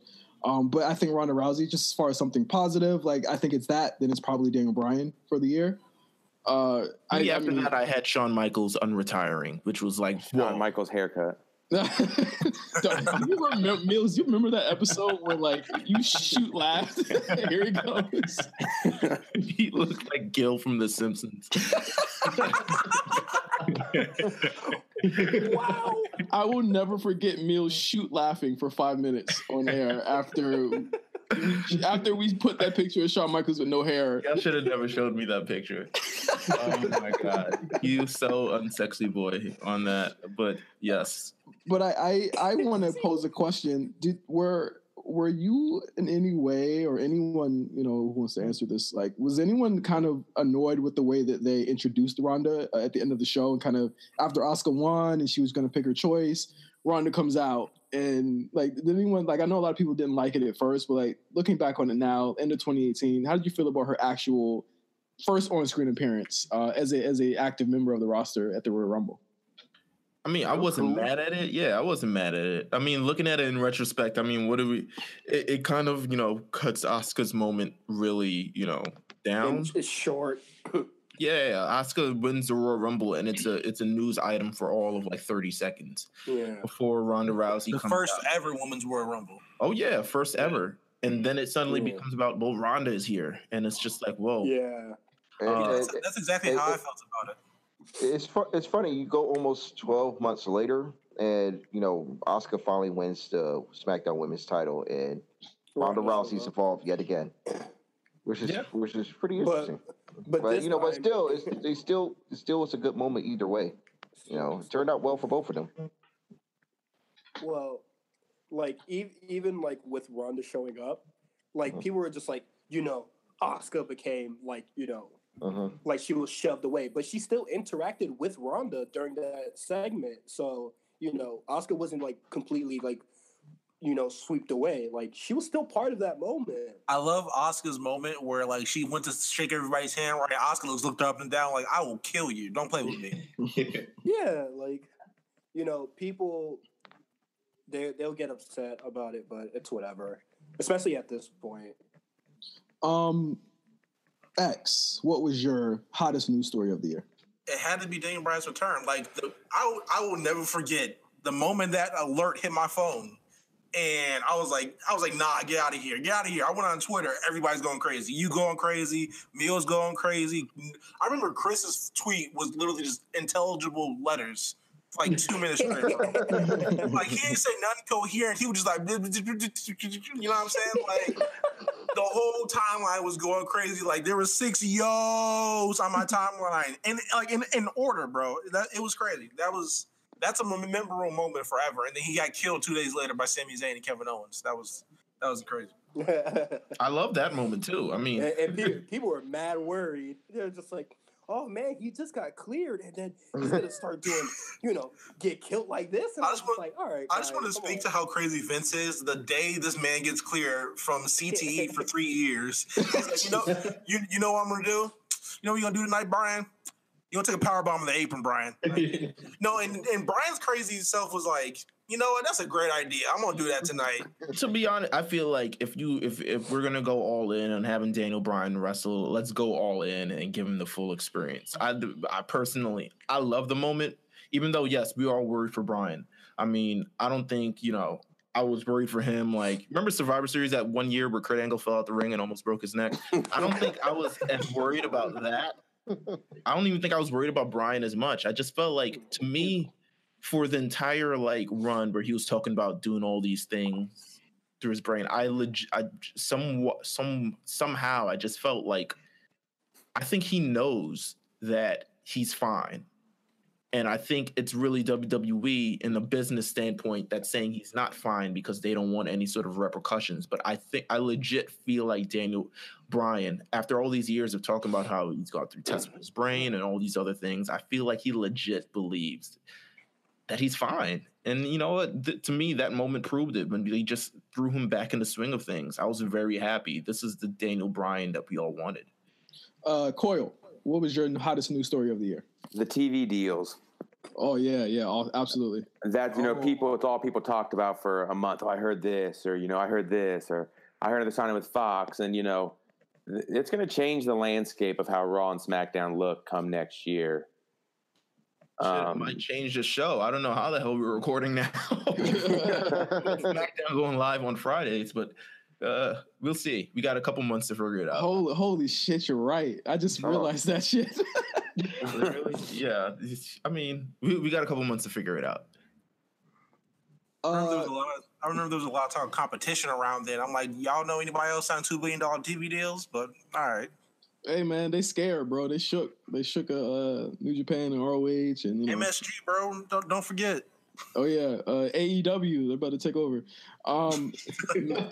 Mac, what was your hottest news story of the year? Well, mine was pretty somber. Wow! I had the Roman story as for number one. I don't know. It's just that just hit me to the core. When the announcement came through of him, being diagnosed with leukemia again, and that was the one that stuck in my mind. I also thought about the TV deals too, and Ronda signing with WWE, but that one stood out the most to me for this year. Absolutely, I think it just it shook everyone to the core, really, where it's just like it's a moment it peels back the curtain on everything that we thought was like a kayfabe act, at work, and we finally saw that it wasn't, and everyone was like, "Oh shit, this is for real," and it changed a lot of shit. Cyrus, what was your hottest news story of the year? Same, the Roman Reigns thing. Watching wrestling like 3 years ago, I watched WrestleMania and then I watched the Raw right after. And the first thing I see, like watching a Raw for the first time in years, is Daniel Bryan retiring. And then, having that same feeling when Roman came out in the casual clothes. Like, I think once we all saw Roman come out in jeans, we were just like, oh no. Yeah, but I thought it was gonna be like his shoulder. I thought it was gonna be like his shoulder or like his bicep or, he had. But that I never expected that.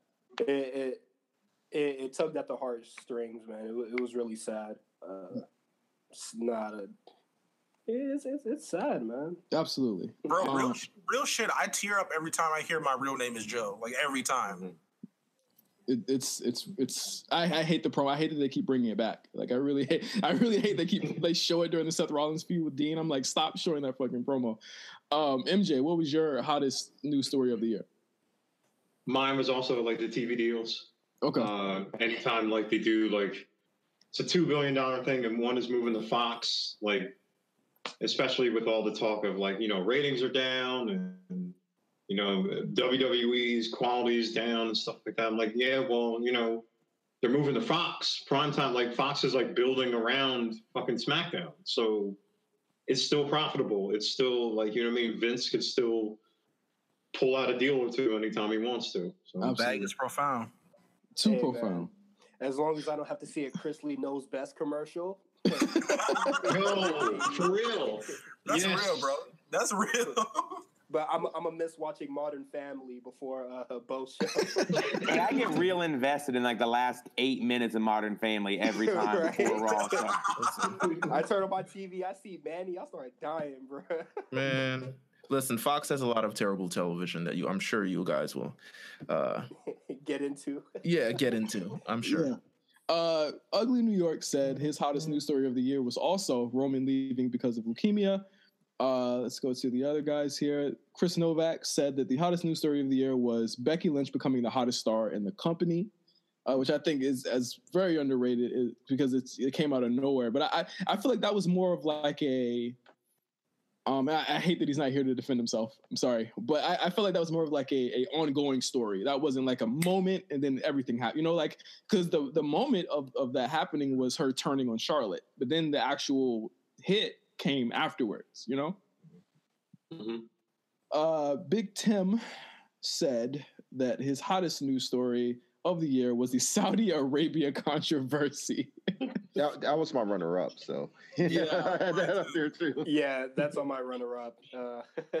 Is there a story that you guys want to hear less of ever? I listen.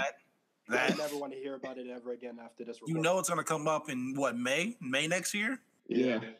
The whole debate's going to start again about the women's evolution and how WWE is only doing it because they got to take the Saudi Arabia money. I'm sick of it. Because people don't understand deals and contracts, and they don't make money. Like, did anybody else see that article the other day? Like, WWE is going back twice next year. Well, yeah, that's how contracts work, my guy. I don't know what you're real surprised about.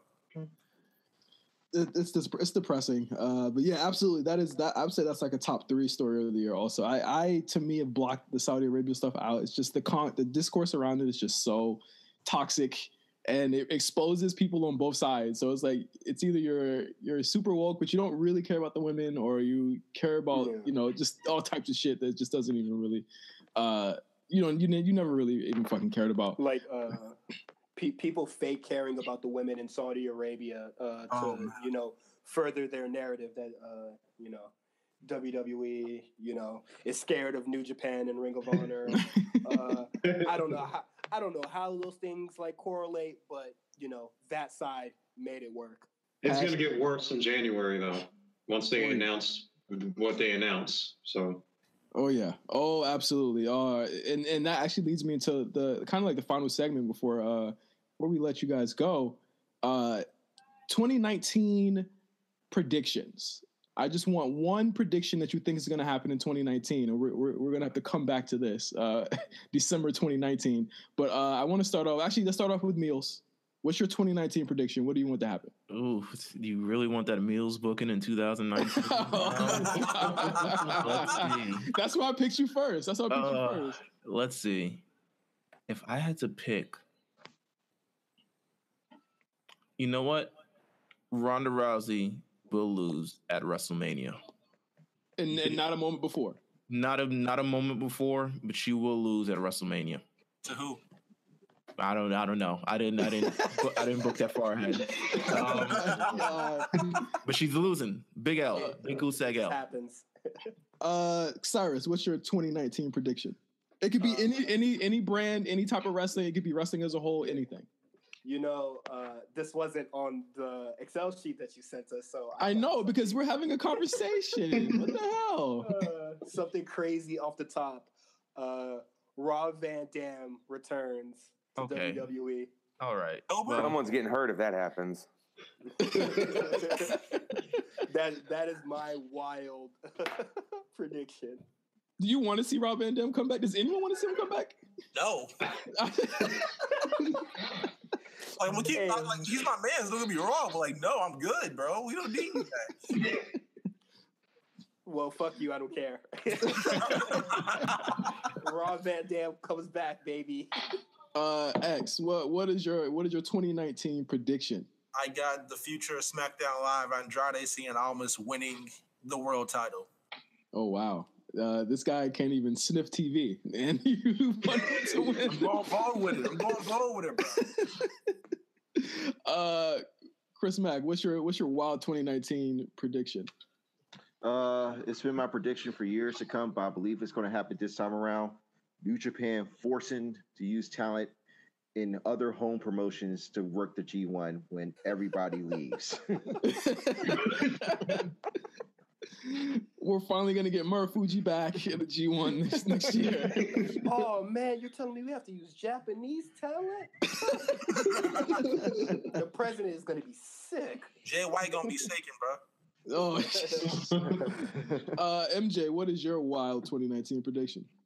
I'm going to go ahead and parse on that Jay White point that he's going to be the world champion by Dominion. I'll say that.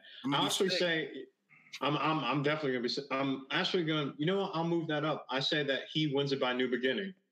Wow. He'll be the world champion because his Kenny's going to leave. Yeah. All right. Last but not least, Ben Coyle. What? Oh God, you're going to say Kevin Owens is going to win the title, aren't you? I've got some great booking ideas. Matt Riddle. Mine is the Revival wrestles the Young Bucks in 2019. Wow. And Evolve? I think that they're going to work out. I think the Elite's going to somehow work out a one-off where they get at least one match in the WWE. Okay. I mean, it's insane that, because Gargano and Ciampa kind of did it with NXT. Those dudes were working Evolve shows the same day as TakeOver.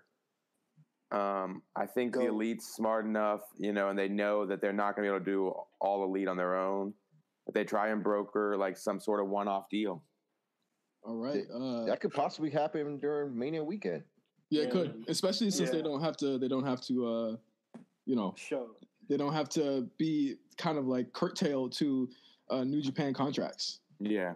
My prediction was originally always going to be Kenny Omega's leaving. I've since changed that, and I'll say something just pie in the sky here. WWE is going to do something very, very interesting with. I think they're going to have a tournament. I think they're going to have a tag tournament next year. And I think that tag tournament is going to have stars, and it kind of harps on what Ben was saying, but I think they're going to do a partnership with New Japan, and they're going to have New Japan talent in this tag team tournament, and we're going to see a New Japan WWE relationship next summer. Oh, man, if they stop fucking with Ring of Honor. Ooh. Damn, rip ROH then. Yeah, I think I wholeheartedly, and this is without any knowledge of anything, I wholeheartedly think that that's going to start with a tag tournament, or there's going to be a tag tournament that has stars like Kushida and other people in it from New Japan, and that working relationship is going to start. I think that it's like probably already in motion. Yeah, kind of like think of like the mixed match challenge, but with big, kind of like with mixed teams. So you have a Nakamura and someone else on the team with someone, like it wouldn't be certified tag teams. It would be a lot of different people. Booking this, bro. Don't get me excited, bro. Oh man, we got to get Tanahashi versus Cena somehow then. Somehow. Damn. But I'm kind of versus Rob Van Dam, baby. I honestly think, just to kind of go into what you guys were saying about New Japan using new talent, is that they think of the new frontier as not just being just Japanese talent, but going overseas. I mean, you see them kind of touring in North Carolina and states that actually are big hubs for wrestling.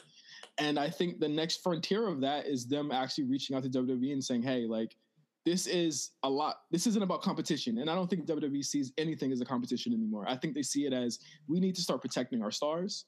And we need to start having a way that these guys can make money without having to kill their bodies in the indies. And the best way to do that is to do what they're doing with NXT. And I think, again, this leads into a natural progression of NXT and having NXT Japan. Like, where are they going to get that talent from? I mean, they did loan out Liger for that random Brooklyn. God, please do it again, man. Yeah, I know, man. Please. It's go ahead. Liger can't even get on the Wrestle Kingdom card, so might as well. He'll probably be in the Rumble, the Wrestle Kingdom Rumble, the New Japan Rumble. But once again, thank you guys for joining us for our year-end special. This has been an incredible show. I love doing the shows with Real Wrestle Chat because you guys always come with not only the N-words, but my bad.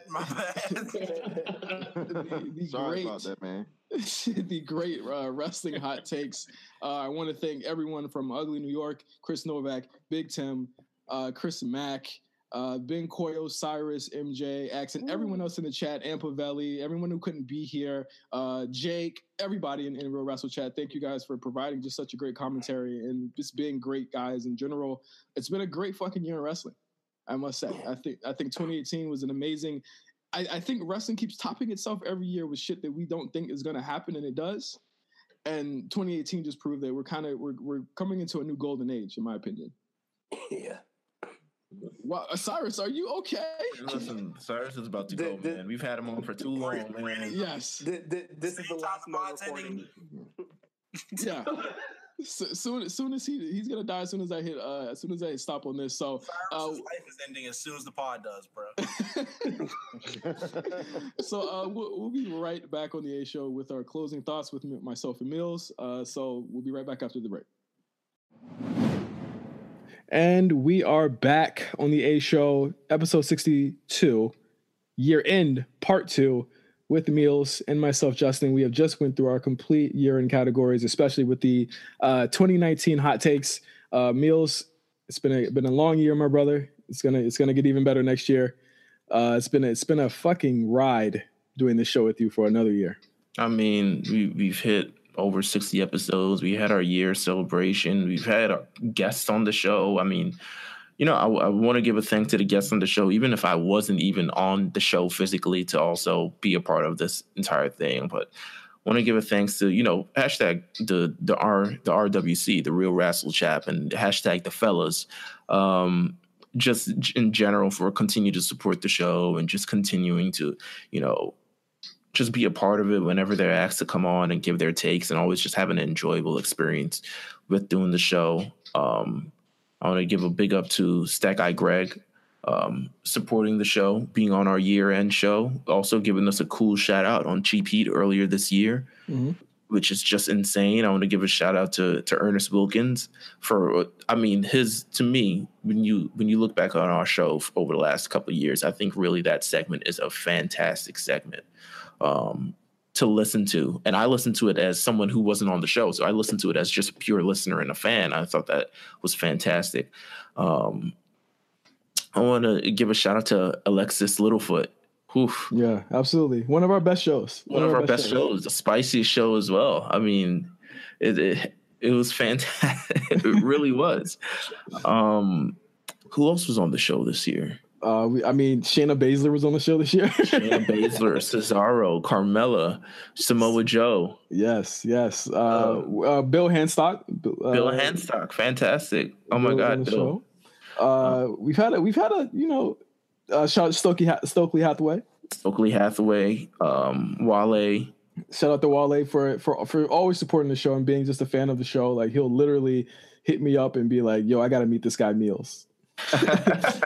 He loves your takes. Oh my God. Emilio Sparks, of course, for being on the first part of this, and also Wrestle Rap in general for supporting the show as well, and just being we're like a great family of podcasts here between us and Wrestle Rap. Yeah. Gosh, I feel like I'm missing someone. Are we missing someone? Who did we have on our year-end show? Shout out to Amp for giving us a shout out. Amp Valley, always, man. Come on, talk about it. Are we forgetting someone? I don't know if we're forgetting someone. I don't know. I don't want to, because I feel like everyone has played a pivotal role in just being in the part of our show. Like, we couldn't have done this for over a year without everyone who was involved. I mean, everyone who supported, even, Black Announce Table, always supporting, the people on Twitter, always supporting, just everyone in general, people at WWE 2K who, gave us the opportunity to interview wrestlers for the show. And we're going to be back. We're going to be back next year. And even, our bonus shows that we did this year. I mean, we try to fit in as much as we can, and I think we gave them amazing content. And I think we'll continue to do that through 2019. Yeah, I think we've already been kind of like brainstorming some amazing ideas, and we want more for the show. We want more for the listeners, and we want to be able to do more. Like, I think this is I feel like we're making a difference in a lot of ways, and it's humbling to me that people look forward to this show every single week, no matter how long the show is. They love talking about wrestling. They love to hear us talk about wrestling, and it's just this is a little wrestling podcast that could, and honestly, keep it 100. This is their little wrestling podcast that spawned literally a whole network of other shows. 100%, man. So, thank you for everyone for supporting over 2018. We look forward to going into 2019 with some brand new, fresh takes. Hopefully Wrestle Kingdom is good, because that is the next big show on our radar. Yep. And then after that, we'll continue to be on the way. I mean, we have WrestleMania coming up. We hope to do some great things there and just continue with the overall evolution of the A show. And it's actually going to be strange because Wrestle Kingdom's on a Friday this year, so it'll be after. It won't be next week's episode. It'll be the week after. So we'll have a whole. You should be able to watch it. Actually, we'll have a whole weekend to watch it. Is it still doing that one that's? What is it airing again? Late, but you can watch it Saturday or Sunday at this point. Okay, all right, yeah. Saturday or Sunday, you have a lot of opportunities to watch the show. Oh, this is true, because Wrestle Kingdom be like 8 hours long, like that show. Or feels like 8 hours long. Oh my God. All right. So until next time, you guys have a safe and happy new year. We will be back next week in 2019 with the latest and greatest takes from pro wrestling with the Kings of Pro Wrestling podcast. So for one last time in 2018, for Meelz, this is Justin. Thank you for listening to The A Show. Happy Rusev Day.